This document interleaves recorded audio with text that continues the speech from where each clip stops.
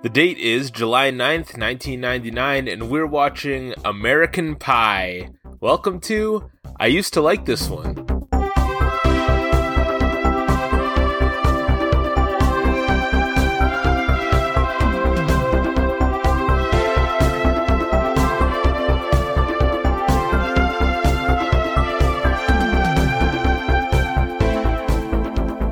Hello and welcome to I Used to Like This One, the show where we take a look back at movies we remember fondly from our childhood and attempt to look past the nostalgia to see if they still hold up. My name is Sean Wells, and with me, as always, is the Oz to my Jim.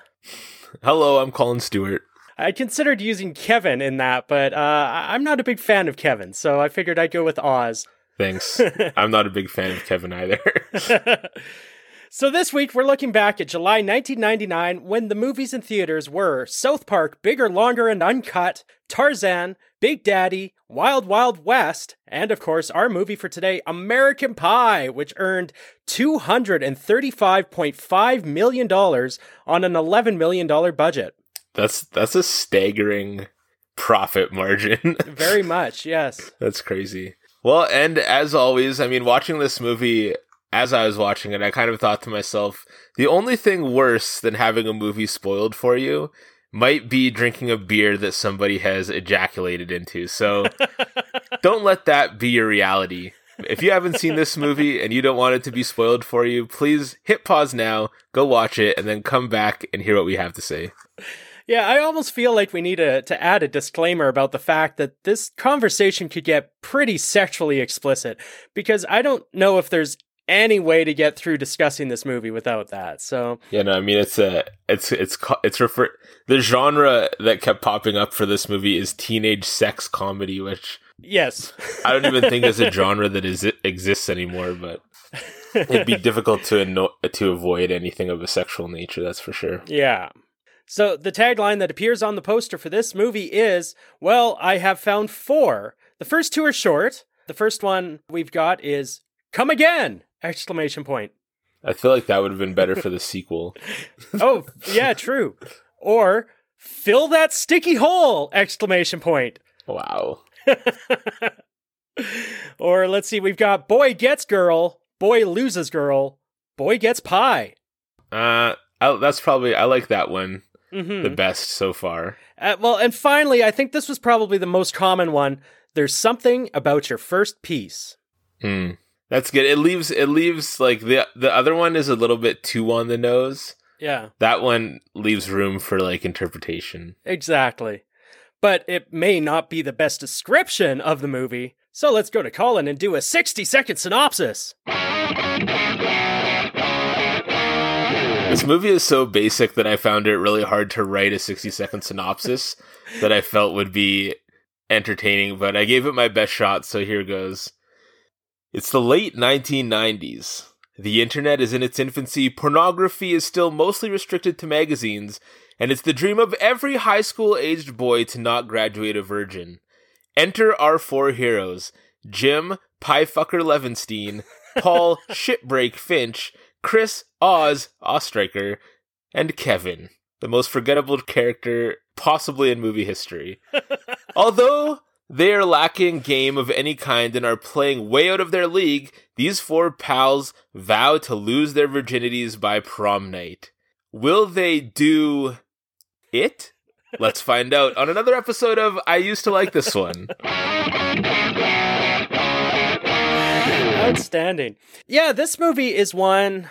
I loved these movies when they first came out. I mean, I was there opening night for the sequel because I love the first one so much.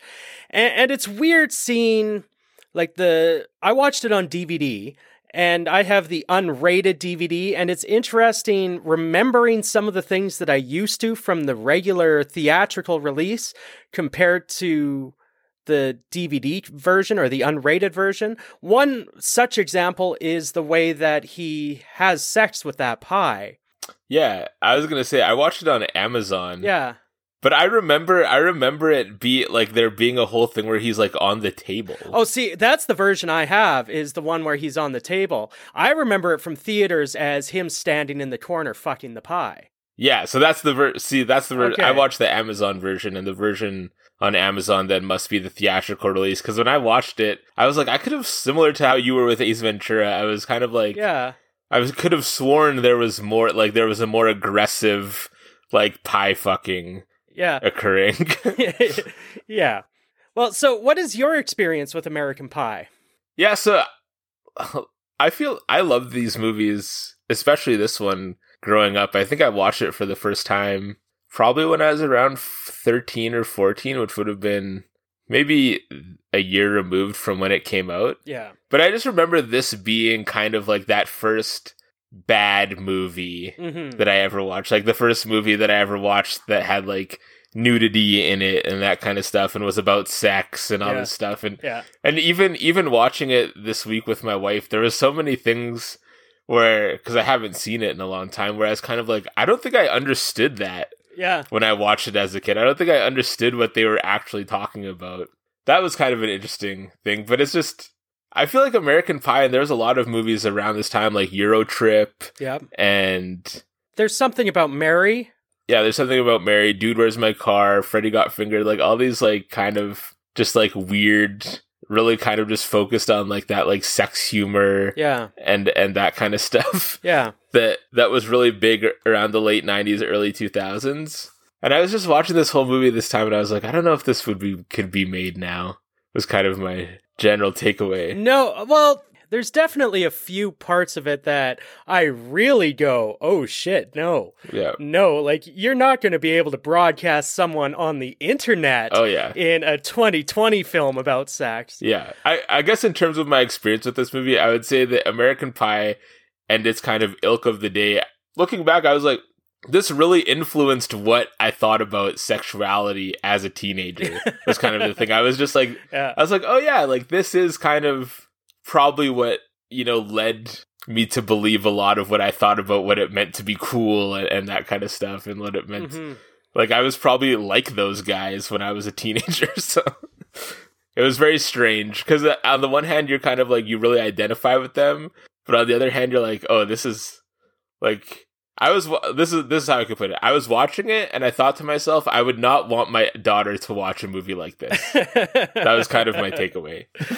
Yeah, because I even look at the fact that in this one, like, show choir is the place that you don't want to be. And then just a few years later is when Glee came out. And then all of a sudden, show choir was fucking cool. Yeah. You know, you have that and then Pitch Perfect. And all of a sudden, show choir is where you want to be. But in this one, it's the untapped resource of where the women are, you know? Yeah, that was funny because even the way that, like, I don't know, like you probably, like, I've always enjoyed drama and music. Like I was a drama kid growing up and that kind of thing. And I always remember it being like, it kind of like one friend group was like cool with it, but then I had other friends who were kind of like, you know, oh, that's kind of gay or whatever. But that's exactly what it's like in this movie. Yeah. Even the way that like Stifler comes at Oz with like Zero, he's like, oh, what are you, like queer? Yep. Well, okay, let's jump right into American Pie. Directed by Paul and Chris Weitz in their debut. However, Chris is not actually officially credited. We talked about them a bit in our Down to Earth episode. Paul is the director of things like Admission, Little Fockers, In Good Company, About a Boy, whereas Chris has directed things like Golden Compass and Twilight New Moon. However, although he is an uncredited director on this movie, Chris Weitz is one of the producers. He also produced things like In Good Company, A Better Life, Nick and Nora's Infinite Playlist, and all the American Pie movies that aren't spin-offs, like the non-extended universe American Pie movies, the core films. He was producers on those. So like the ones that aren't, because the direct-to-DVD ones, from what I remember, they're all like Stifler's brothers and cousins. And there's usually a Stifler in them, at least. Yeah. Yeah. It's also produced by Warren Zide and Craig Perry, who have identical credit lists, all the Final Destinations, The Big Hit, all the American Pies, including the non-main ones. And we did also talk about them a bit in our Down to Earth episode, and there are actually 5 of these American Pies Presents movies.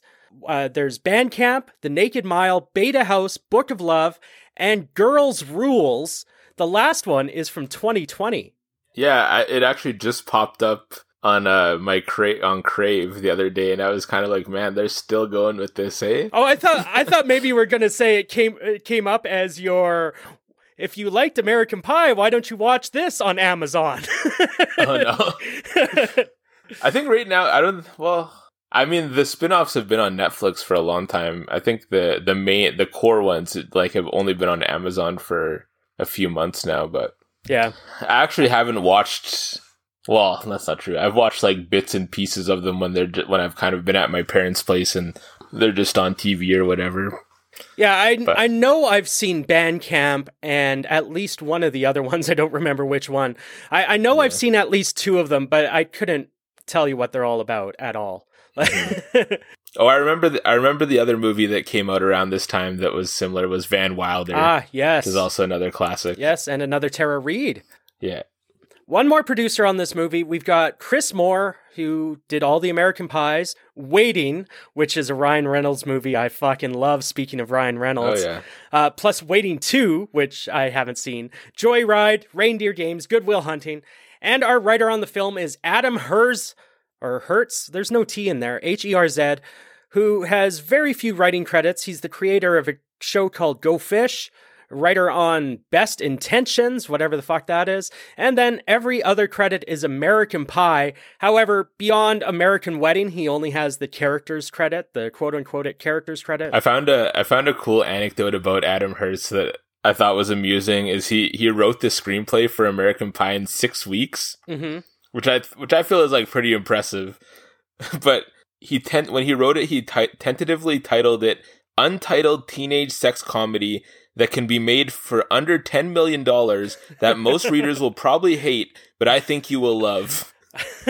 Nice. And I was almost going to make that my 60-second synopsis because it just perfectly captures what this film is.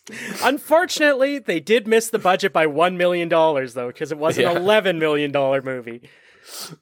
So we open this movie on porn music and moaning.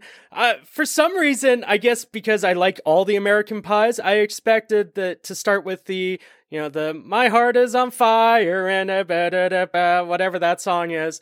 But yeah, no, this one opens with the porn music, and we meet Jim, who is sitting on his bed watching scrambled porn. Jim is played by Jason Biggs, who went on to do Loser, Mad Love, Saving Silverman, Jay and Silent Bob Strike Back, and Reboot. Orange is the New Black. I read that Jonathan Taylor Thomas was who they did want for this role, though. Yeah, I can't imagine him in this role. He just seems like such a clean-cut, nice boy. Except for his character on Smallville. Yeah, except for that. He does play a pretty good bad guy on Smallville. Yeah. But he's just... I mean, it would have been interesting just because it's so far removed from what I picture him as, but... Yeah. But yeah, Randy is very different than Jim. Yeah. Well, he is preparing to use a sock to masturbate. This is something I've never understood. I have never once in my life used a sock. It makes no sense to me. I don't get it. It's not a lubricated item. Like, I understand it's like a container that is supposed to do the cleanup at the same time, but I mean, have a tissue, man. I mean, I think it's just timing. Yeah. You probably don't want to use it the whole way through, but you know. But he's wearing it right from the beginning. Yeah, that. I mean, unless you have some kind of special sock, I don't know. It's like filled with Vaseline. Yeah. It's like before it's like a poor man's fleshlight. Yeah. But unfortunately, before Jim can get down to business, his mom steps into the room, and then his dad, played by Eugene Levy, drove my Chevy to the levee. Is that where the title came from right there? Oh, yeah. Because I heard they were working on a different title for a long time. It was going to be called, like, East Great Falls High School for the longest time. Oh, really? And yeah, it was only like maybe 3 or 4 weeks before the film was actually in theaters that they started marketing it as American Pie. But Eugene Levy, we talked about him in Down to Earth. He's from SCTV, Schitt's Creek. You know, I realized that if I go through like long credit lists for every major character, this episode will be like 3 hours long. So I'll keep it to highlights or lowlights in some cases. Bill Murray was one of the possibilities to play Mr. Levinston. That would have been a good pick. Yeah. I mean, that would have been... I feel like if it had been Bill Murray, I don't think it would have had the staying power. Like, there is something to Eugene Levy in that role, especially as the series continues to go on. Yeah. Because he's so earnest and he's so embarrassing, but he's such an amazing dad. Yeah. And he brings out both of those qualities so well. Yeah. So we get all the hilarity of Jim trying to operate a TV remote to turn things off. My favorite moment in the whole scene, though, is when Jim's dad turns to leave and the guy in the porn says, "Spank my hairy ass." And Jim's dad turns around and says, "What's that?" The reaction from Eugene Levy. I love Eugene Levy. But this is all pretty much just a cold open for this film, and we are in it. Here we go. So Yeah, you really know what you're getting into as soon as this movie starts. Yep. So we cut to East Great Falls High School. We meet Oz, played by Chris Klein, who was great as Sakita in The Flash, I thought. Yeah. But also did Rollerball, so it balances out, I guess. Yeah, I was trying to think. I remember when he showed up in The Flash last season, or was it the season before? It was one of those moments where I was like, "Oh yeah, that guy. Like, whatever happened to him?" And there's a lot of those moments even watching this movie where I was just like, what happened to all these people? Like, Yeah. where are they? Yeah. Even though we know all these names, like, none of them really broke out huge off of this movie. Yeah, the only one I think is Sean William Scott. But even him, you know, I mean, for the time, his career was like kind of brief. Well, not brief, like he still works, but it's like, I feel like from American Pie, there was a time where he was, like, probably from like American Pie, and then I would say his decline, even though it's a great movie, kind of started with Rundown. Yeah. And then, but he had like, well, I'm trying to think now. He had all the American Pies, Dude, Where's My Car? He took over for In Lethal Weapon. Oh yeah, But that was much later. Yeah. Well, let's not forget. Now I'll save it till we see him. But well, this was his debut movie, though. Interestingly, so Yeah. like he got a career because of this movie, even if it was fleeting. I read that he got paid $8,000 for this movie. Yeah, which seems like a that steal. doesn't even seem scale. Yeah, that seems like for what the character ends up being, he's the most memorable character of the franchise.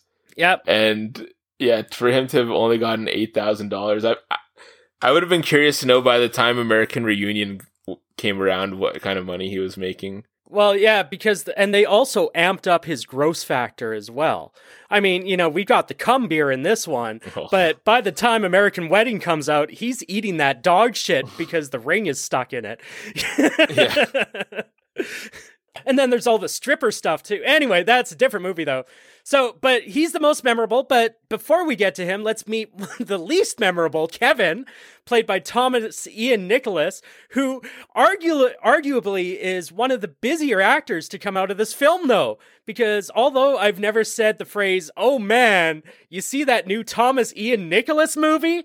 Like, until now, that is, I guess. It's now on tape. But I'd say he was also one of the bigger stars coming into the movie. Because he was the lead in both Kid and King Arthur's Court and Rookie of the Year. Whereas someone like Chris Klein only had Election before this, or like it was Stifler's debut. But like he also played Walt Disney in the movie Walt Before Mickey. Like esteemed company considering Tom Hanks played Walt Disney. Yeah, he has a very busy IMDb, and it's just like, but yeah, he's not a name. Did he do like a lot of voice stuff or no? No, he's That's interesting because I would have said It's weird watching this movie with present day glasses because of him.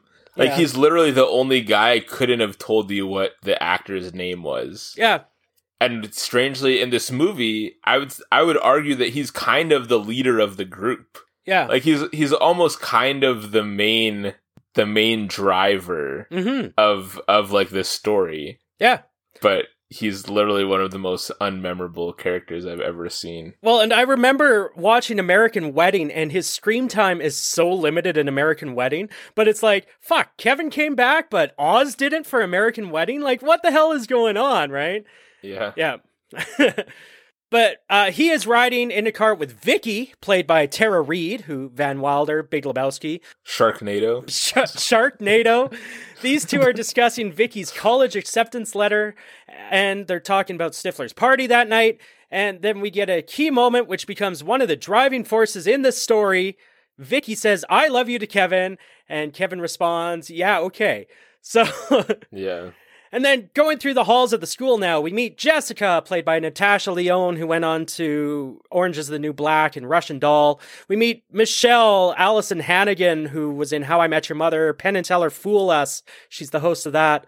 I love the introduction of the band members still, though, wanting to play their instruments backwards as a prank. It's just like the fake teeth prank in Christmas Story that I didn't understand. Like, it's like, this is the, oh my God. And do you guys think that's going to be the funniest thing in the world? Stereotypical band members. And finally, we get to meet Stifler, who is played by Sean William Scott, who was in The Rundown and then Goon. And then you had another comment about Sean William Scott that you were going to make? Another comment about Sean William Scott. You said, well, wait till we're talking about him. Oh, yeah, no, it's not him. There's another guy I want to find out. Okay. So now that the majority of people have been quickly introduced to us, the main four, Kevin, Finch, Oz, and Jim, are sitting around in their favorite hangout, Dog Years, talking about hooking up. It's so odd that this is their go-to place, though. Like, why don't they give Oz's dad sandwich shop some business? You'd think they might even get some free shit. Yeah. You know? But they hang out in this hot dog place. Well, they're all thinking with their dicks, talking about getting laid. Jim is a little obsessed with the foreign exchange student Nadia. I still like the scene, though, or where he's messing with his hair, and do you think she'd go for laid back Jim? Yeah. Or cool, sophisticated Jim? Still a great moment. Oz has a date that night with the college chick, so he's bound to get to third base. So Jim asks, what does third base feel like? Like warm apple pie. McDonald's or homemade? One of my favorite lines in this movie. Yeah, see, that was the first of the ones where I was like, I didn't get it. Like, I didn't even notice that Oz is doing like the two finger thing or any. I was like, oh, apple pie. It's similar to like in 40-Year-Old Virgin when he's like, do you even know what a breast feels like? And he's like, a bag of sand. Yeah, blew right by me. But on top of the apple pie comment, though, like, I know in Canada in 1999, we had converted to baked McDonald's pies, but were they still fried in the States at the time? Because that's even more dangerous. Yeah.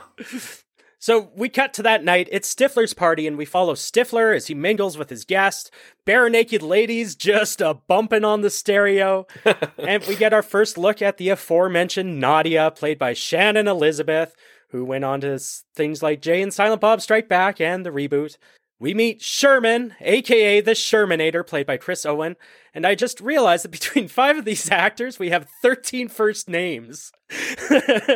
Kevin Finch, Nadia Stifler, and Sherman. It's like we've got Sean William Scott, Thomas Ian Nicholas, Eddie K. Thomas. Yeah.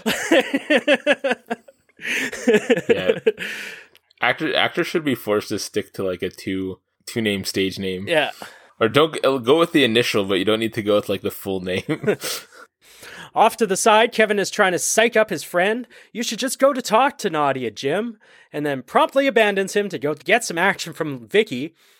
Jason Biggs is so funny. Like, out of everyone that should have broken out, I don't understand why Jason Biggs... I liked some of his other movies. Like, I actually have a soft spot for something like Saving Silverman. Mm-hmm. But I don't understand why he didn't break out a little bit more, because... This whole bit where he's doing the slow motion walk towards Nadia with the At Last playing, and he just walks up and tries to insert himself into the conversation by just laughing. Yeah. Oh, that is a good one. I honestly think it was this movie. I think it's pretty hard to come back from being the guy who fucked a pie. I suppose so. He does say so in Jay and Silent Bob. Yeah, like I just think that it would have been hard. It's such a memorable thing. Yeah. That it would have been hard for him to come back and have people forget that. And it's kind of like, I just don't, unless you go do something like really different, like take a big swing and go do something really different, like he would have had to go do something really dramatic, I think, in order to like kind of like cleanse the palate, so to speak. And that's a good point, because I was an Orange is the New Black watcher, and I know when he showed up in that, it's like, it's Jim. Yeah. And that's all I could see, even though it was like only kind of a comedy with Orange is the New Black. Like, he wasn't written to be funny at the very least. Yeah, I think he also just has a funny look. Yeah. You know what I mean? Like, he just looks like a funny guy. Like, he is a funny looking guy. And so it's hard to, I think even if he was trying to be dramatic, my brain would still tell me he's being funny for some reason. Yeah, it's kind of like Michael Cera. Yeah, totally. So we cut to Oz on his date with the "Suck me, beautiful" line. That is one of the most awkward scenes I've ever watched. Yeah. Both because it's just cringy, like, what are you doing? Why would you say that in real life? Mm-hmm. But also the acting is so uncomfortable. Yeah. Well, and he does it mid-sentence even. Like, he says it all part of one long thought. Like, it's like, oh, did you see the game last night? Suck me, beautiful. I don't remember what the line is that he says before, but yeah, it just, no segue or like no transition time. And then weirdly he gets kind of upset with the girl for making fun of him. Yeah. Like, oh, I'm trying. Yeah.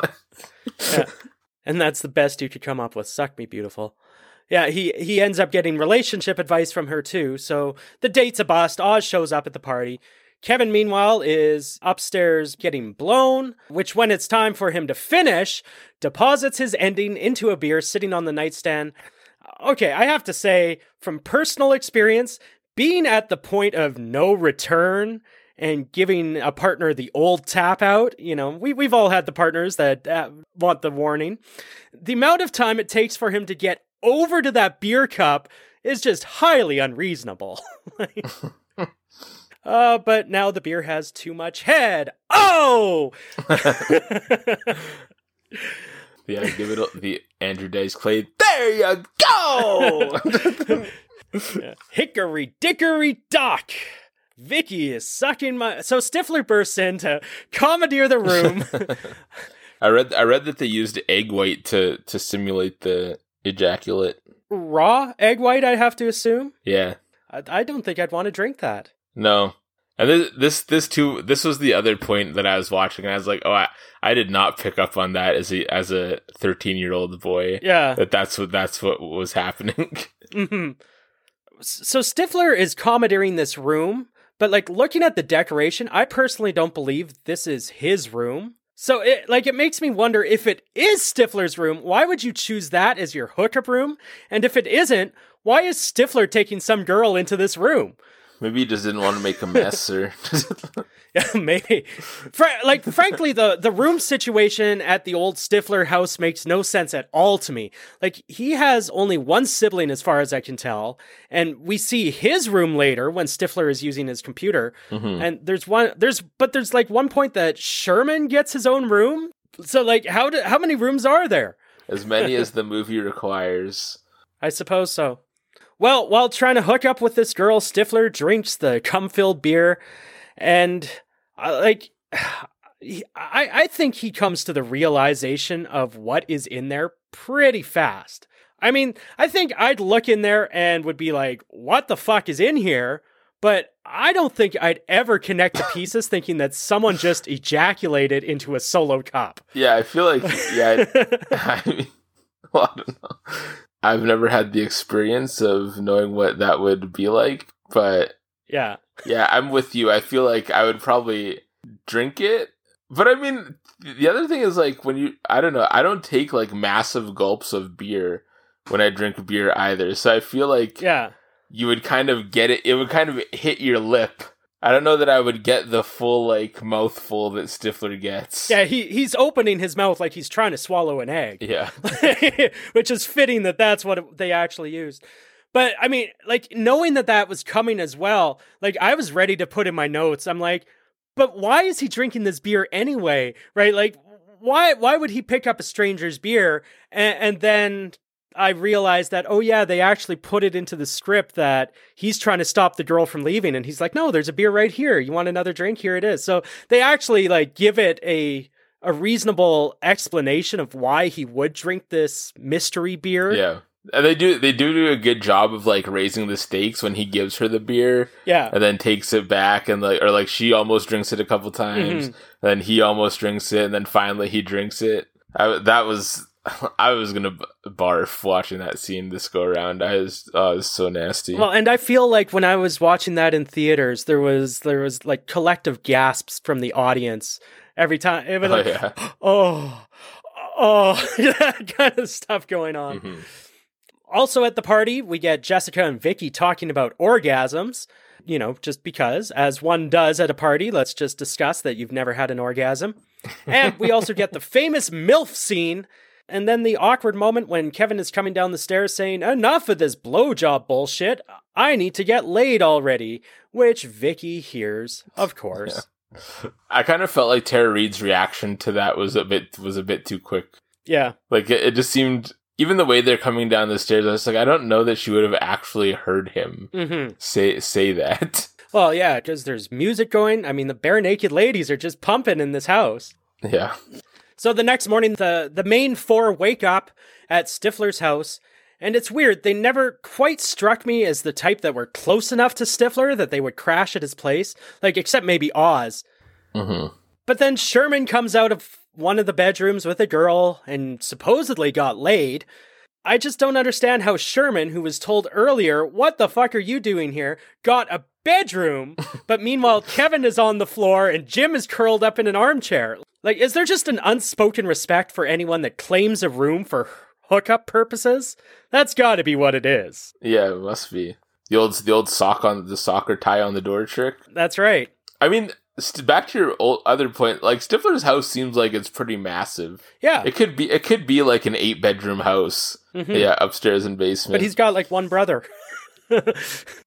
Well, knowing that Sherman got some is the catalyst for them to make a pact to get laid before college, and we'll keep each other motivated. Consensual sex, no pain, Finch. Busted. I love that line. Yeah, I like that too. So with Kevin's cheesy motivational speech out of the way, where he's talking all about our dicks will not remain flaccid, we get our Harvey Danger flagpole sitta montage. Oz is learning all these things like flower arranging. Kevin is trying to make up with Vicky. Jim is trying online dating. And Finch is practicing putting. And this montage ends with them handing out condoms. Specifically, Durex brand condoms. I love how Jim keeps asking for more boxes, though. Like, he hands one box to each of them, and Jim's like, no, keep them coming. But they are Durex condoms, and that means it's time for Sponsorship Corner!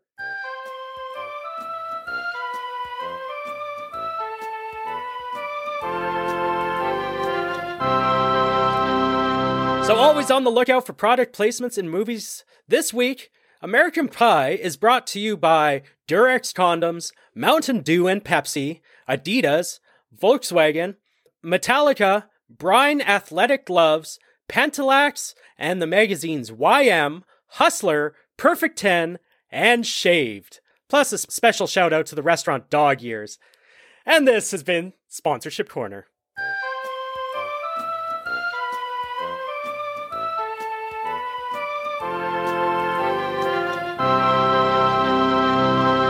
Shaved.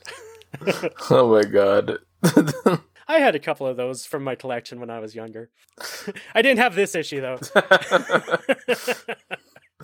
I thought you were gonna tell me that you, for the sake of research, you went and looked up that year's issue just to see what the articles and who was the centerfold. No, but I did do something else for the sake of research a little bit later on. Okay. I discovered that Shannon Elizabeth posed for Playboy shortly after doing this movie, so I went and looked up those photos. So, yeah. And then after that vowed that she would never do nudity in a movie again. But she does say that she is glad that she did do the nudity because she really thinks it helped her career. So, I guess good for her. I guess. So Kevin gets advice from Jessica about giving Vicky the big O if he's not willing to be a creep and tell her he loves her to get her into bed. We also find that Oz has joined the show choir, and this is where he meets Heather, who is Mina Savari, who went on to American Beauty. So show choir is just an untapped resource, like I mentioned at the top, and Oz says, I can work the sensitive angles here, guys. And he really took what that college chick told him to heart. That's the thing, though, is I'm wondering whether Oz's character actually grows in this movie, or whether like he was just a nice guy all along. He really buys into it, and all of a sudden, like, he really seems like a genuinely nice guy. And when you compare him to like some of the other guys on the sports team, like Stifler, like, yeah, you know, he doesn't. That's kind of the thing that I found with Oz, that, like, I don't want to harp on the writer's character development, but he was a very flat character. Mm-hmm. And I felt like the right way for that character to go would have been for him to kind of start like Stifler, yeah, and end where he ends. Yeah, like end kind of like with the, you know, the tin man who got his heart or whatever, and he, yeah, you know, he learns to feel, and he learns how to treat women with respect and blah blah blah. Mm-hmm. But I do kind of think, even based on the way that he delivers the lines to those college girl, where it's really like apprehensive, like really unconfident, and kind of like, yeah, oh, I don't want to say this, but this is what I'm supposed to say because this is what the girls like. Yeah. Or seemingly like mm-hmm. type thing. Like he wants to be a player, but he just doesn't have the follow through. Yeah.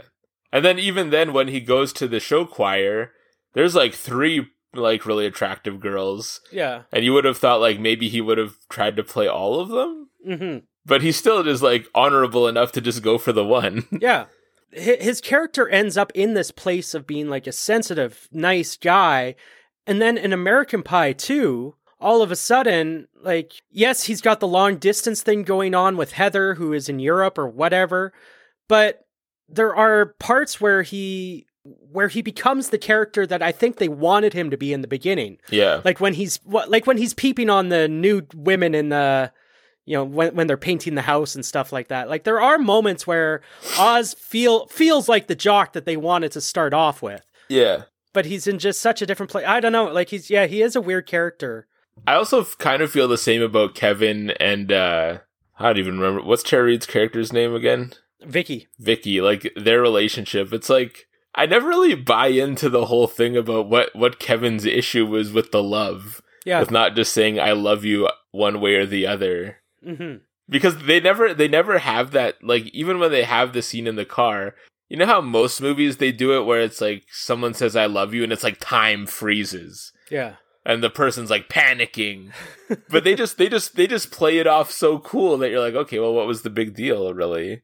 Yeah, like, what was he not hugged enough as a child or something? Or, you know, he was abandoned early or had his heart broken? Like, yeah, what is his deal that he is so opposed to saying I love you back? But we cut to Jim's room now, where he is fascinated by the condoms, and Jim's dad comes in, and he's bought Jim some magazines. And he sees the condom and says, well, safer than a tube sock.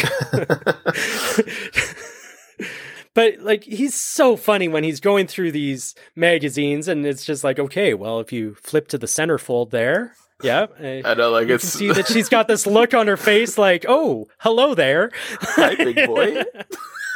Hey, big boy. I could not imagine. I was fortunate that I never really got, like, a sex talk. No, neither did I. I don't know what I would have done if it was something like this. I feel like you would have literally seen me like Roger Rabbit when he runs through the glass, just Colin-shaped hole in the side of his wall. Yeah, like, no, thank you. I also love when he opens up the one. He's like, yeah. So you'll see. In this one, they decided to focus more on the pubic region and. So funny. I read that Eugene Levy, basically when he negotiated his contract, he got part of it was that he had the right to like improvise his dialogue as much as he wanted, because I guess he didn't really like the way that the character was originally written. And so I think something like 90% of his lines are just improvised lines. And it's so funny. Like stuff like that makes the movie. Yeah, I mean, I'd be curious to see what the original script looked like in that case. Yeah. To see how far off they were with what Eugene Levy ended up giving. Yeah. But then also looking at those original words and going, oh, but would Bill Murray have done those really well? Yeah. So we now also find out that Finch wasn't just playing golf. He had plans. And they're already in play, where he's been spreading rumors. And Kevin's brother teaches him about the Bible, played by Casey Affleck in a bit of a cameo. Yeah, this is the guy. Oh, okay. This is the guy I feel like I need to talk about, because like when I saw Casey Affleck in this movie, my mind was blown. Oscar winner Casey Affleck in this like tiny 2-minute part where he actually is arguably the best actor in the entire movie other than Eugene Levy. He's the only one that like plays a convincing character.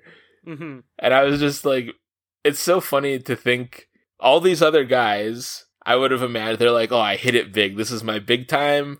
Like I'm going to like off to bigger things. And then I have to like, this is 99. So Casey Affleck, he would have already been in Good Will Hunting. Yeah. So this still would have been like pretty early in his career, but it's like he's still kind of like finding his way. Yeah. And it's just crazy I would have never thought that Casey Affleck would have American Pie on his resume. Yeah. I also find this guru character that he plays that interesting too. Like he's the wise one. And I remember him appearing in at least the second one in the same sort of just quick phone call scene where he's giving out sage advice. I also find like there's no way they are not convincing brothers. Yeah. Like Kevin looks, I don't know, some kind of like really Mediterranean, like Italian, Sicilian, something like that. Like he's got that kind of like permatan Caucasian. And then Casey Affleck is like pretty Irish. As Irish as can be. Yeah, but without going ginger, he's pretty Irish. Yeah. The one thing I found interesting too with the Bible here is that according to the Dewey Decimal System, the secret compartment for the Bible is located in the fluid dynamics section of the library, which I think is a brilliant little joke that they added in. Nice. So now it's time for the famous pie scene, and I love seeing all the thoughts go through Jim's head. Yeah. Like, there's some brilliant silent acting going on here from Jason Biggs. Even if you don't think that he's, even if you think Casey Affleck and Eugene Levy, there are quiet moments like this where, like, Jason Biggs gives great performances because you can see what he's thinking when he sticks his fingers in. And then there's the, should I? No. What? Well, maybe. Huh. I was going to say, it's good that you bring that up because I actually think in the theatrical version, that's lost a little bit. Yeah. Like when the pie is on the table, in that version, it's like he kind of takes his time a little bit more with like trying to decide what he's going to do. Mm-hmm. But with the theatrical version, I actually felt like that's kind of why I was a little bit thrown off because it just seemed like it happened so fast. Yeah. And then Mr. Levinstein walks in and says, it's not what it looks like. Oh, pray tell, Jim, what does it, what do you think I think it looks like? And then we get we'll just tell your mother that we ate it all. I was going to say, the only thing that could make that scene better would be if his mom just walked in and fainted. Yeah. So Kevin in the Bible comes across the tongue tornado and talks Vicky into letting him perform the tongue tornado. And this is like one of the only times that I actually find Tara Reid funny in this movie, though, is the whole, I'm coming. But I don't know whether it's her that's funny or whether it's her dad's reaction when he gets up to the door and okay. Yes.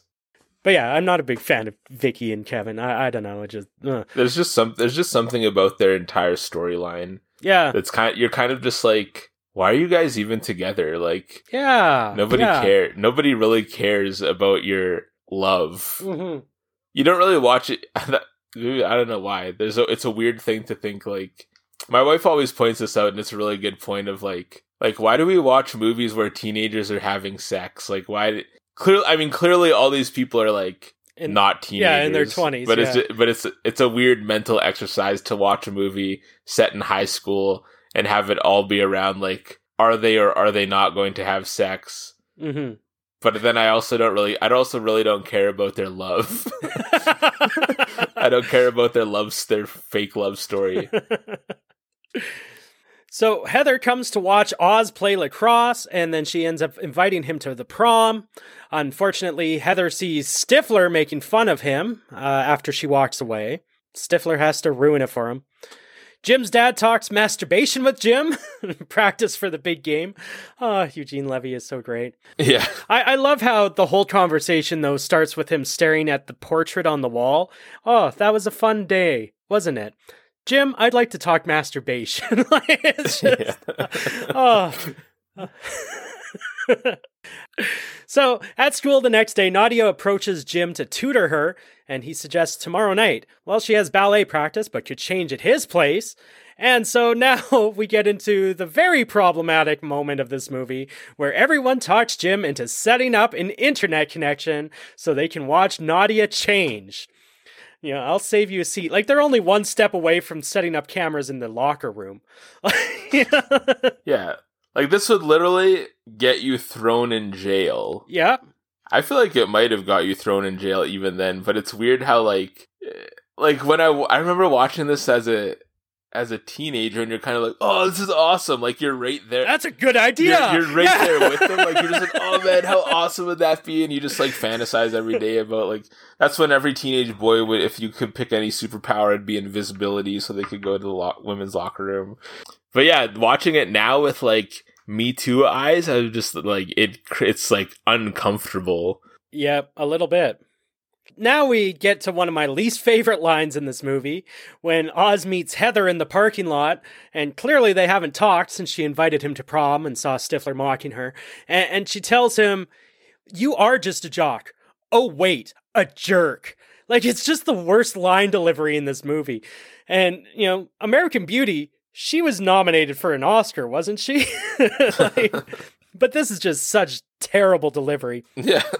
Well, later in choir practice, the director decides she needs to punch up Heather's solo with regional finals coming, and so Oz volunteers to sing the duet. And meanwhile, back in Jim's world, Jim sets up his webcam so he can invasively film Nadia changing. When she arrives, he books it to Kevin's house to watch, and she finds Jim's new porn collection and starts masturbating on his bed. I have to laugh, though, because the quality of this video, yet all the things they make note of, it's just impossible. Like, how can they even tell that those magazines are porn? Yeah, no, it's so grainy and yeah, and it's not even full screen. Like, it's grainy and it's like only like a quarter screen size. Like, oh yeah. But yeah, Kevin tells Jim that if he ever had a chance with Nadia, this is it. Go over there and ask her if she needs an extra hand. So Jim sprints home. And meanwhile, Sherman calls Kevin to tell him that Jim addressed the email wrong and it went out to every email address in the East High directory. So Jim psychs himself up, delivers Kevin's epic line, and Nadia acts all invaded, but then quickly pivots to seduction, telling him to strip. Was this her plan all along?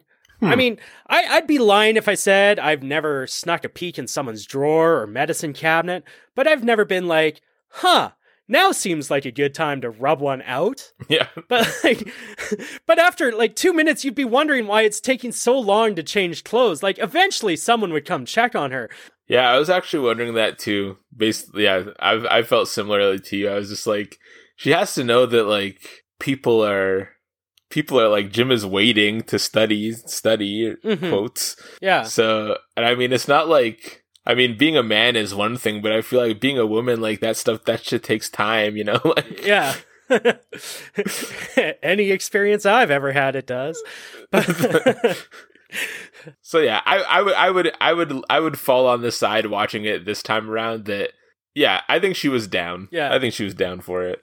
But so Jim starts stripping for her, and she seems so disinterested. Like, she's like starts flipping through the magazines again. Yeah. But you know, this song that he strips to is the same song that plays in Mortal Kombat Annihilation when Liu and Kitana travel through the tunnels in their hamster balls. Oh, really? Yeah. And then we get the double premature ejaculation joke. You know, I do love that. Like, again, it goes back to like this grainy video, but everyone's like, again? Like, when he comes the second time. But it's like, you wouldn't be able to tell that anything was happening because it's not a good picture. No. But like, here's even another example of why I wonder if this was her master plan, because when he comes the first time, she's all, I should be going. Yeah. Like, do they ever actually study? I did too. I did also like that when they're like cutting back to all the different people watching. One of the band that was playing that comes and watches is Blink-182. Yeah, Blink-182. Yeah, and they've got the monkey. But we cut to the next day at school, and embarrassingly, everyone knows Nadia's sponsor sent her home on a plane, we find out. And in class, we get introduced to one time at band camp from Michelle, and to shut her up, and because she seems to be the only person that doesn't know why he's upset, Jim asks Michelle to go to the prom. Mm-hmm. And Heather sees Oz practicing his part of the duet and gets a bit of a lady boner over it. So that night, she goes to see Oz at work. Literally the only time we've ever seen any of them working. Yeah. He makes her a sub sandwich, and they make up and everything like that. She's cool with him now, and they're going to prom again. Stifler gets turned down the next day at school by a girl who's holding out for Finch. What, for Shipwreck? And then Kevin finds out that Jessica spread the rumors about Finch, and that has been his game all along. But, one of the caveats of this pact was that no one could pay for sex. Isn't paying Jessica to help him get laid kind of the same thing? Isn't it in the same neighborhood, at least? I guess it's kind of like a middleman. Yeah. I mean, you're not paying for sex. Yeah. You're paying for assistance Mm-hmm. in procuring sex. Yeah. I don't know if it would stand up in a court of law. Yeah. Well, see, because I'm also thinking, on the other hand, like, some of the rumors that she is spreading, I imagine, are going to be false advertising. Oh, yeah. Like, there's the one about the giant eagle tattoo or something. He's hawked from Cobra Kai all of a sudden. He's got, like, a big old tattoo on him, apparently. So what happens if he gets this girl naked? Like, all of a sudden, it's false advertising that you've paid for. So we see Oz singing in the shower, and Stifler says to him, "Oh my God, you're gay." But with something he says, Oz realizes that, oh shit, the finals of the choir are the same day as the lacrosse finals. And so he lets down Heather because he chooses lacrosse. Can we just... Yeah. And she's just like, no, it's fine. I just want to stop for a second to, like, say, what are the odds of this show choir winning this competition, do you think? Like, who knows? Are they set up as being what's like the real good squad from Glee? It's not Here Comes Trouble, is it? No. For the all boys school, the Warblers. There's the Warblers. Yeah, I was thinking about the one that's in like season 1 that's like real like techno and laser show and all this stuff. But anyways, I feel like Here Comes Treble is The Office. I think that's Andy's Glee club. Yeah, I was gonna think that. Yeah. But anyways, Oz, no offense to Chris Klein, but he's awful. Yeah. Like, they're a terrible group. Mm-hmm. Even their harmonies and stuff, even when they're all like, oh, like, when she's like, I want to sing with you and you alone because your voice, I don't know, brings out the essence of my voice. I was just watching and they tell the other guy that he sucks? Yeah. Oh, it's okay. You suck anyway. It's like, well, he's not any better. Yeah, you're all terrible. I would rank you like you maybe 15 out of 20. Yeah. Well, and one of the worst parts of all of Chris Klein's singing is the stupid Scooby-Dooby-Doo bop bop bop dooby Scooby-Doo bop bop bop. And she's like, what was that? No, I like it. You got to keep it. And it's just like, are you sure? You want to put all your eggs in the Scooby-Dooby-Doo bop basket there, choir director? I know, like, and she's like, oh yeah, that's good. And you're just kind of like, was it though? Was it actually? Like, I don't know. You have ears, right? Yeah, maybe they just need to get a new choir director. They need Mr. Shoe in there. Yeah. So now it's time for the laxatives in the mochaccino scene. Finch will have to shit at school for the first time ever, and Stifler holds the door to the bathroom open for him and guides him inside. The physical comedy from Finch trying to put down the toilet paper on the seat, though, is great. Mm-hmm. But I do wonder, like, how did they make it so that it only ripped off one square at a time? Like... Like, I've been in some bathrooms with some terrible toilet paper, like, like the half-ply toilet paper, but usually you don't rip off every square one at a time. Like, usually you can get 2 or 3 out. Mm-hmm. But the girls come into the bathroom because Stifler tricked them, and they're talking about Finch. and he has the can't hold it, and after taking a disgusting sounding dump, comes out of the bathroom whistling. But a whole group of people are standing there ready to laugh at him. His brand new legendary reputation is destroyed thanks to Stifler.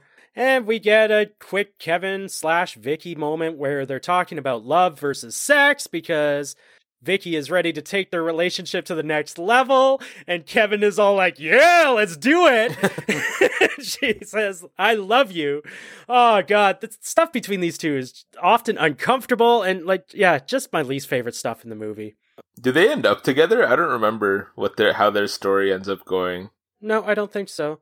There is, in American Pie 2, he's excited because she's going to be visiting them at the year-end party. Okay. And she brings that weird douchebag named Britt with her. That's her new boyfriend. Okay. And so I remember there was Jim thought he was going to hook up with Nadia again, and Kevin thought he was going to hook up with Vicky again. So I remember that being a thread, but no, they don't stay together. Yeah. Yeah, we then cut to lacrosse finals game where the coach's rousing speech convinces Oz to go to the choir finals instead. Do you have somewhere more important to be, Oz Striker? Yeah. So it's his big romantic gesture. He makes it to the music hall on time, and Heather says, "You're missing the game for us?" And he says, "I'm missing the game for you." Smooth, Oz Striker. But so why is the final of the show choir such different choreography than what they were rehearsing? I didn't even notice. Yeah, they were doing choreography in that one, but yeah, you never see them out of standing in bleachers in any of the rehearsals. And holy shit, I never noticed before, but John Cho is one of the vocal choir guys. Yeah. Oh yeah, and he's in Down to Earth as that. Yeah, but he's the MILF guy too. But I always thought he was just the MILF guy. Oh. But I never realized he was in the show choir. I've never seen him in the show choir before. Oh, yeah, I did notice that. And then I also read, funnily enough, he's credited twice as if they're two different characters. Yeah. Like as if he was playing a different dude at the party than he was at the show choir. Makes sense. It was like his twin brother. Yeah. So Vicky is discussing sex with Jessica in the library, and she basically convinces Vicky it isn't a big deal, might as well just hook up with Kevin instead of her first time being with some rando at college. And she says, okay, it'll be perfect. And then Jessica says, perfect sex, please. Which is my second least favorite line in this movie. It's just so strangely delivered. She does a little salute between perfect sex and please too. It's just...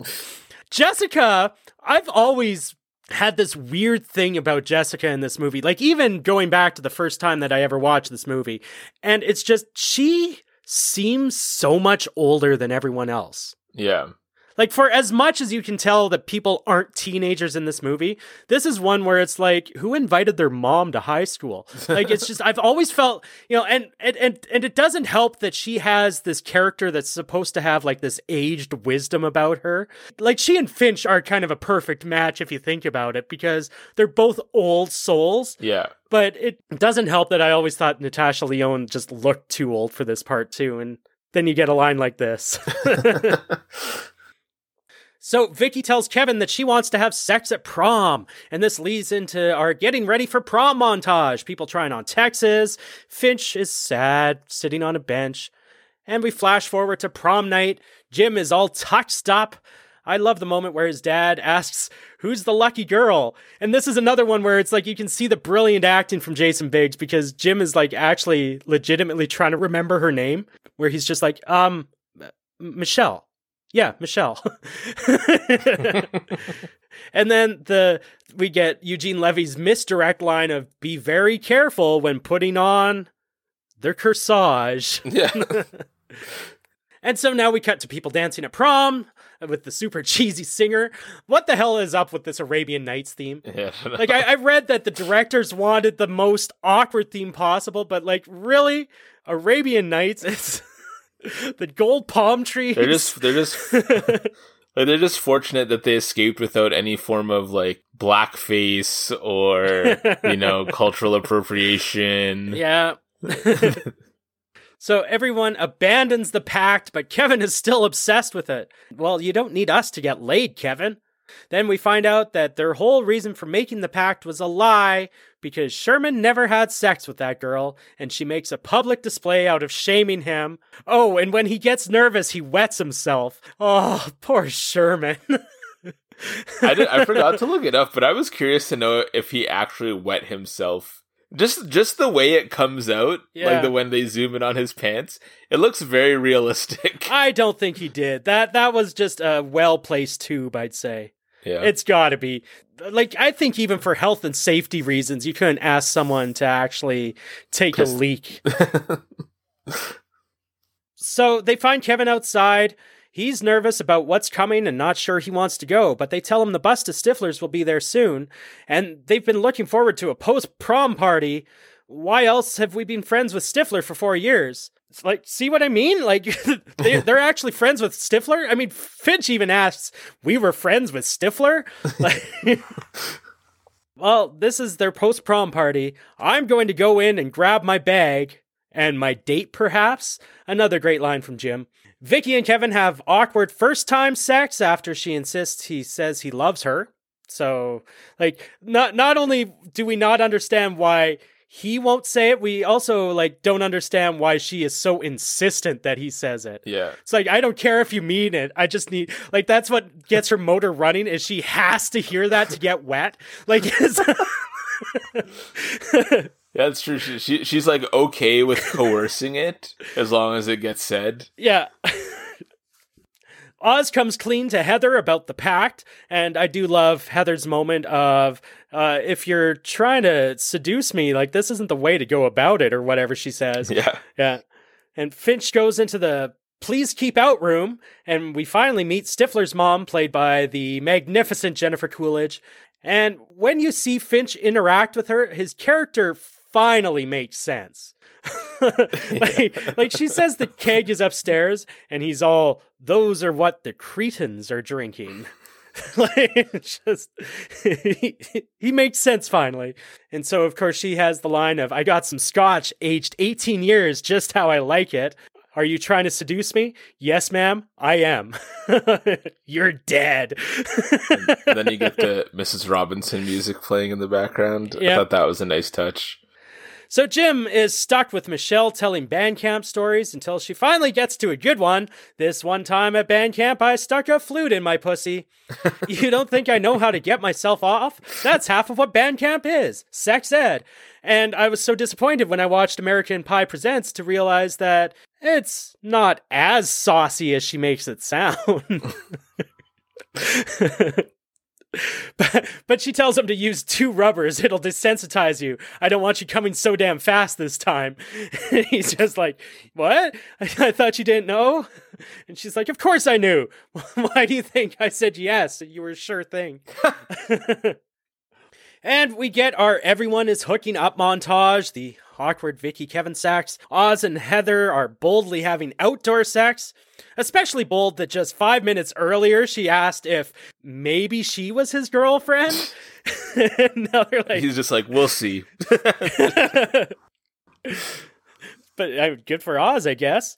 However, I guess there might be debate about whether they do have sex with each other because of something Oz says in a few minutes about, he says he didn't, like, but maybe he's just a gentleman and not boning and telling. Mm-hmm. And then, of course, we have the bit with Jim and Michelle says, say my name, bitch, which I guess was an improv line from Allison Hannigan. Good on her. One of the most memorable Michelle moments ever. I think one of the things that you have to remember watching this movie when it comes to Allison Hannigan is like, this is peak Buffy time. So she was Willow. Yeah. And this character, I remember being so off put by how weirdly like funny and like vulgar she was. Yeah. And then she just keeps it up as Lily in How I Met Your Mother. I mean, you know, yeah, she's a dirty girl in the first couple seasons of that. Yeah. So the morning after, Vicky breaks up with Kevin. A long-distance college relationship just won't work. Jim wakes up alone and is proud that he got used. I was used. Cool. See, and Oz is naked, wrapped in a blanket in a chair with Heather watching the sunrise. Like, this tells me they must have fucked, because that seems awfully intimate for two people that didn't. Yeah. Or at least two people that never have. I mean, I may enjoy some naked time with my lady friend that doesn't involve sex. Yeah. But at least there has already been sex at some point with each other. But yeah, these two are like nakedly watching the sunrise. They must have hooked up. They had to have. Yeah, I think they did. I go along more of the lines of he was just trying to be a gentleman. Yeah. And, of course, Stifler walks in on Finch and his mom, which becomes some of the greatest running jokes in the in the follow-up movies. I forget, I think it's American Wedding, where Stifler says to Finch, "Oh, you motherfucker." And he goes, "Yeah, yes, I am."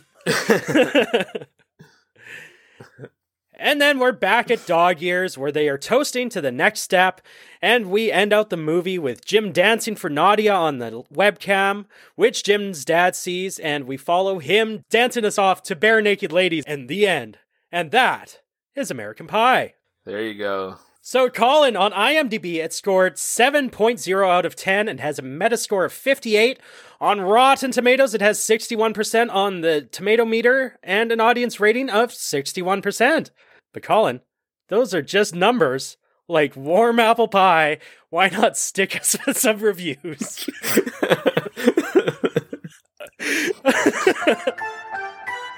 All right, I got a mix of ones that I pulled from the Google Play Store and Rotten Tomatoes, so okay. Let's start off with Russell Rogers. 2 out of 5 stars, he says, "Sigh. The best way to describe this film is it's a teen sex education film secretly wrapped within a raunchy comedy. Besides Eugene Levy, the best, Jason Biggs, Sean William Scott, and even Allison Hannigan, the rest of the acting is just incredibly stilted and probably worse than any adult film you'd see today. IDK... When I saw this as a teen, I thought it was hilarious and really spoke to me. But as an adult, I'm like, boy, was I dumb then? And a lot of this movie is pretty terrible. LOL." You know, I have to say that I don't completely disagree with some of the things he said about, you know, there's that handful of people that did a really great job. Mm-hmm. And then there were a few that it's questionable. 2 out of 5 stars, though, is a little harsh, I think. Yeah. I would agree. Like, I do, similar to you, I do agree with a lot of what he's saying, even the way I myself kind of look back on this movie, but yeah, I think sometimes, especially with a movie like American Pie, it gets extra status or like praise for kind of being the first of its kind. Yeah. Like, it's not the first of its kind in that you had, like, it's kind of along the lines of, like, Fast Times at Ridgemont High and like all those, but it was kind of like the most memorable one of the 90s, I would say. Or at least most memorable one of the 90s that was set in the 90s, because Dazed and Confused is a 90s movie too, I believe. Yeah, for sure. And I think, too, American Pie just kind of, it really captured, it was the first one, I guess, maybe for my generation. Mm-hmm. Like, it came out around the time when I was in junior high school, which I think is the perfect time to watch a movie like this. Yeah. So anybody who's like around my age, I feel like if you think about the funny movie you watched in high school, American Pie is definitely going to be on that list. Well, and that second movie came out fast. Yeah. That's another key part of this, is that they were on top of that sequel, I think, the very next summer. Or maybe 2. Like, it might have been 2001, but I think it was 2000 for the sequel. Yeah. George Bozen gives it 1 out of 5 stars. Oh. And he says, "Stifler is by far the best part of this movie. Everything else falls very short, especially dumb, unrealistic, overreaching situations just for a quick jerk here and there. Oh, I don't know, maybe the pie or flute sex? This movie preys directly on underdeveloped teens that haven't solidified a sense of good taste yet." Okay. All right, now we'll go to a positive review from Madiana R. 5 out of 5 stars. "Hilarious! Blah! This movie is lots of fun. It has some offensive jokes in it, very offensive, but it makes up for it with some romantic scenes as well. The movie is wild and over the top with lots of original moments. The best thing about this movie is that it's respecting the characters and lets them develop to good and decent people. A very nice feel-good movie. Better watch it with friends." You know, speaking of watching with friends, I want to go back to the streamed video. Why would you want to sit around with a group of guys watching this video? Why wouldn't you sit on your own computer? I mean, I've never understood that aspect. Like, when you hear about, I don't know, I feel like you hear stories, these are mostly relayed through listening to, like, Kevin Smith's podcast, but he tells a lot of stories about how him and his buddies would, like, sit around a TV and watch porn and, like, kind of, like, essentially, like, jack off in secret with other people in the room. Yeah. And like, I don't know. That's never been my life. Yeah, I can't imagine it. Mine neither. Yeah, I mean, even in Zack and Miri Make a Porno, where they come up with the Dutch rudder, it's like, who thinks of that? Yeah, no. And then this last review, I kind of just threw in because I didn't really know what to make of it. Okay. It's an unnamed user. 5 out of 5 stars. Says, a chilling inside look at the burgeoning predatory nature of toxic masculinity. Even as teens, these men wreak havoc that will echo years after prom. A must-see cautionary tale. Huh. That's one where it's an interesting perspective, and I can totally understand the perspective, but I don't know whether they were trying to be ironic with their review or not, or what's going on there. Yeah, why are you giving 5 out of 5 stars? Right on. So yeah, we've got 7.0 out of 10. We've got 58, and then matching 61s on Rotten Tomato. Yeah, where does this fall for you? I don't know. It's hard because, like we talked about at the top of the show, I think on one aspect, I'm kind of like a little bit wary of movies like this for today, like in a society where it's like there's already so much access and like so much talk around sex and all this stuff for teenagers. Mm-hmm. But I mean, at the same time, like disregarding all that, it is still very funny. Yeah. And even watching it reminds me of the good times I had in high school and junior high. So it definitely has that feel. There's something to movies like this. Like, I think the last one, well, I mean, like, I really love, like, Superbad. I think Superbad was the next movie after American Pie that kind of made me feel that same way, where it's like, it a little bit makes you just pine for the simpler days of high school. Yeah. When all you really ever thought about was like, oh, how can I get this girl to like me? Yeah. So I think it definitely still holds up. Certain things have like aged, obviously, like the internet stuff and that, but yeah. But other than that, I thought it was still a very good movie and very funny. Eugene Levy made me laugh so much. Stifler, I was still surprised at how funny Sean William Scott is. And a steal. Yeah. And a steal of a deal. Yeah. I don't know. I'd probably fall like in the 65 to 70% range. Yeah. Based mostly on nostalgia. Yeah, and I mean, like we've said with other movies that we've done before, I know this is one of those ones that kind of had me wanting to go and watch the sequel right away. Yeah. I didn't, but you know, it's like, it makes me want to. I feel like they got a little bit funnier as they went on. This first one, it was kind of like, okay, let's see what we can do. And then the second one was, okay, let's see how we can push that. Yeah, I need to go back and watch American Pie 2. Because in my mind, I feel like I remember liking that one even more than American Pie. And I did look it up here, 2001, so it came out 2 years later. Okay. Yeah, because that's the one where they have the summer home, it's their last summer before college, and all that sort of stuff. So, yeah, that one was a bit more fun, I thought, because it was less about getting laid, and it was all about how do we have this big epic summer that we're never going to forget. Mm-hmm. And again, it's Kevin's weird fucking obsession with making these memories with everyone and making these pacts and everything. Why is Kevin the one that keeps coming back? I don't know. Yeah, I mean, I look at that first review and it does echo a lot of what I think about this movie. There are problematic aspects with a 20s lens put on it. Looking back, it's, yeah, you can't be broadcasting people over the internet. Yeah. That's a little invasive. Yeah, I look at that first review where I can find certain performances in this movie that I thought were great. Sherman is one of those ones that I still got a soft spot for Sherman. As ridiculous as the character is, his whole, I'm a sophisticated love robot sent back through time. Yeah. to change the fate for one lucky lady. Like, just, he's the cheesiest cheeseball ever. but like just very funny.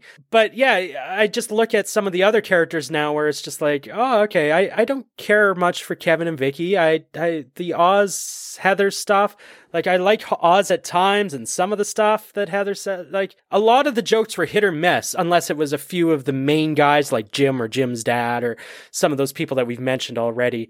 But yeah, I can get in the same place as you that, yeah, I'm a mid-60s, high 60s to 70, I think it's still funny. And if I remember correctly, yeah, the second one is the funnier of the two. and then like American Wedding and American Reunion, they just push it as far as they can go. Those ones are all for nostalgia. Yeah, I don't remember those ones nearly as well. Yeah, I remember not really enjoying American Wedding, but I do feel like I liked American Reunion. Oh, see, I like American Wedding, but I think I'm just the opposite of you. Yeah, I don't think I like American Reunion as much as I like American Wedding. American Wedding has the pubes on the cake, and oh yeah. And it has the whole Stifler and Finch trying to hook up with January Jones's character, where Finch starts acting like the asshole and Stifler is acting like the nice guy. And then, of course, there's the bachelor party. I mean, why just have Nadia's tits when you can have two strippers instead? And the whole maid scene. Oh, okay. Anyway, that's American Pie 3. But so there we go. That's American Pie. And that's our show for this week. If you like that show, well, one thing you can do to really help us out is tell your friends. Word of mouth is very important for a podcast. Or if you want to take it to the next step and go above and beyond and help us out on the business end, go to whatever app it is you listen to your podcasts on and give us 5 stars. Doesn't matter what you say, but those 5 stars, well, they just drive us up the charts and help us get noticed. And if you want to get in touch with us, you can reach us by email at IusedToLikeThisOne, all one word, @gmail.com. Also, be sure to check out our website, www.IusedToLikeThisOne.com. There you can find links to all our podcast episodes as well as our social media. We have Facebook, we have Instagram, we have Twitter. Be sure to go on there, hit us up. Let us know what movies you used to like, and then maybe you'll find that one day it ends up being in our rotation and we'll be asking you to come be a guest star, and you can make it big time in the podcast world like us. So come on down. And if you would like to be a producer of the show, you don't want to be a guest on the show or any of that, but you want to be a producer and have your name shouted out in our credits, you can go to patreon.com/IusedToLikeThisOne and become part of our Patreon community. I Used to Like This One is created by, hosted by, and produced by Sean Wells and Colin Stewart. It is edited by Sean Wells, music by Lyndon Carter. Look for his band Carter in the Capitals anywhere you listen to music. Thank you for listening, and join us next week when we take a look at another movie on I Used to Like This One.